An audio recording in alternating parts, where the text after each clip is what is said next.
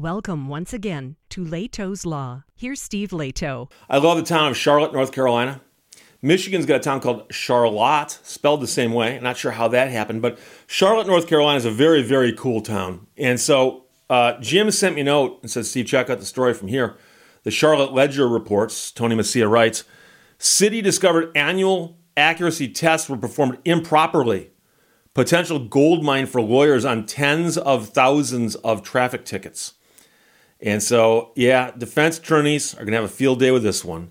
The city of Charlotte said this afternoon that it recently discovered that for more than a decade, it has been improperly certifying the radar guns that Charlotte-Mecklenburg police officers use to help catch speeders.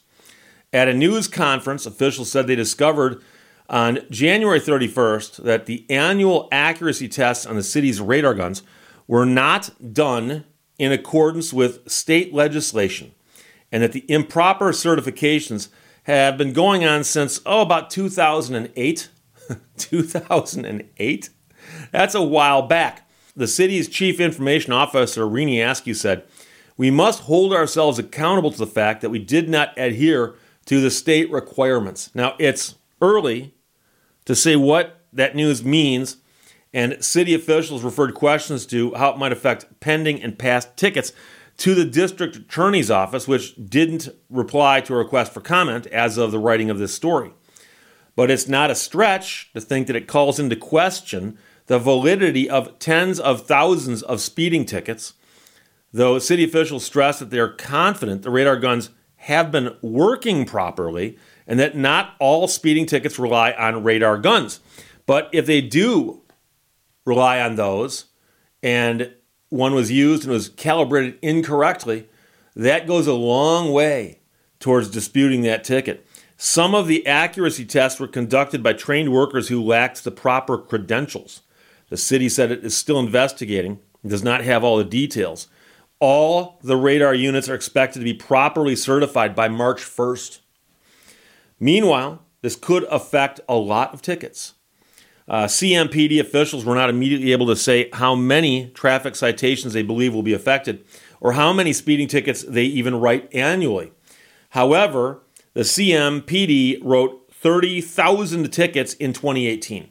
So in 2018, 1 year, they wrote 30,000 tickets. Now, there are a lot of different ways that they can catch speeders, and it might just be that you're driving along and you go blowing by a cop for some reason, and he pulls you over and says, "Yeah, do you know how fast you're going?" "No." "Well, here's how fast I was going, and you went fast, faster past me, so you must have been speeding."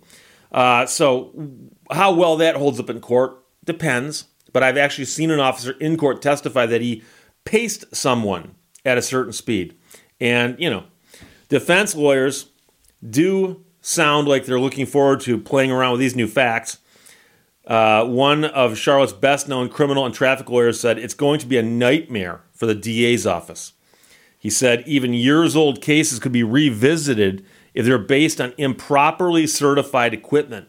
It could also affect pleas or guilty verdicts on more serious offenses, such as reckless driving or DUI, because it would play into potentially how someone was pulled over, the initial reason for the stop.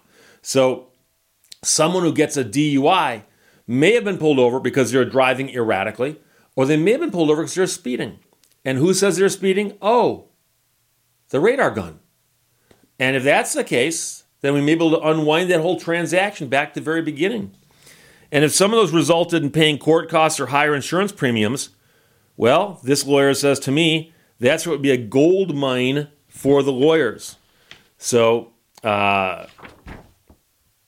this attorney said he heard rumblings that something big was happening on speeding tickets in court today, but didn't have the details until the Ledger asked him about it this afternoon. And he said, "Thanks for making my day." So if you got a ticket from the Charlotte-Mecklenburg police recently for speeding, by recently I mean as recently as 2008, you might want to consult a local attorney about what options you have, as they say, because that will be a lot of tickets. And I don't know if it's simply that the person doing the testing wasn't certified or if there's something else going on. But It's not 100% clear here, but it sounds like the certification may have played into it. And, this is a crazy one. For them to have been doing something like this wrong for 15 years, that's a whole new level of incompetence. That really is. That really is.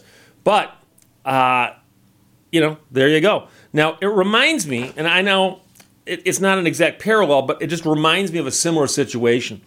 Because most courts nowadays, as you might guess, accept e-filing. You can e-file documents, and the documents go into some cloud somewhere. And so those documents exist, whether or not the courthouse exists. And a few years ago, before e-filing, before all that stuff, I'm talking about the mid-'90s, there was a courthouse in Michigan that burned to the ground, burned down, all the way down to the ground. And I had a couple cases in that court. And I remember reading about it in the paper that this court had burned to the ground. And so I remember asking my friends and people in the profession going, what do you think is going to happen with all the stuff that's going on in that courthouse? And I had somebody say, well, do you actually have a case? And I said, yeah, I've got a lawsuit. And they said, oh, well, that's not that hard because you filed a lawsuit, they filed an answer, right? You've got copies, they've got copies. The court will probably contact you somewhere down the road, and they set up headquarters someplace and say, anybody who's got a case with us, a civil action, contact us. And sure enough, that's what happened. I contacted them, and I sent them what I had, and the other side sent them what they had, and they reconstructed the file. But there's a bigger problem, and that was all the criminal cases. And many of the criminal cases are time sensitive. In specific here, I'm talking about drunk driving cases. Because in Michigan's statutes on drunk driving, there's a bunch of hard deadlines. At one point in time, it said, you, as the court, must process this case in the following timeline. The arraignment must be so many days within the arrest, and the pretrial must be so many days there, and the trial and adjudication must be before this. And at the time, there was no escape clause for any emergencies like this. So when the courthouse burned to the ground, all of those cases, suddenly, with the clock ticking, every day that went by, a whole bunch of them just went whoop, by the wayside because they hadn't been processed properly within time. And every day, another day, boom, another set. And I spoke to prosecutors who worked out that way and defense attorneys. And they said, yeah, that was the craziest thing because there were defense attorneys who had a file that they'd filed an appearance on, were waiting for some kind of notice. And then they realized, oh, if I don't get this notice by this date, this case gets dismissed. And a whole bunch of cases got dismissed that way. And I realized it's a totally different thing than what happened in Charlotte, Mecklenburg. But I'm simply pointing out that there can sometimes be these bizarre, unforeseeable things that happen where it's not just one mistake on one case. I've had that happen before too. I worked on a case years ago where a court lost a file for 9 years. Okay, and so I was helping another attorney with a case, and that case had been filed in a court, district court, and as it was proceeding, one day the parties showed up for pretrial or something, and the court goes, we've lost your file. When we find it, we'll notify you. And literally it was several years later before they got the call saying we found your file. And the case went to trial, and it was from the filing to the trial was 9 years. And something like 7 or 8 of that was the time period within which the file had been lost by the court. But that was just one file. And don't get me wrong, it was a hardship on the people in that case that this file had gotten lost that long.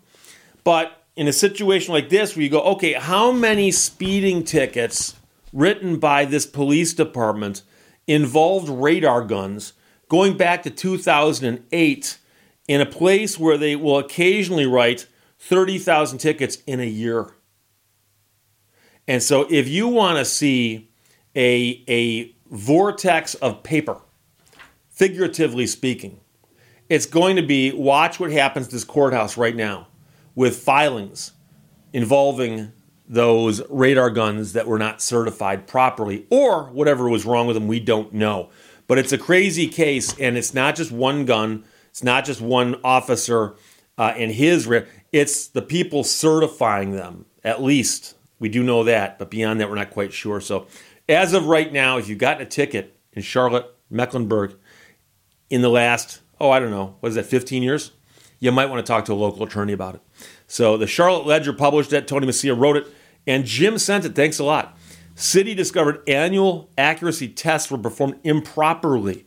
Potential gold mine for lawyers on tens of thousands of traffic tickets. Questions or comments, put them below. Let's talk to you later. Bye-bye. Thank you for watching Lehto's Law. You need the rain to appreciate the sun, darkness to appreciate light, people to appreciate solitude.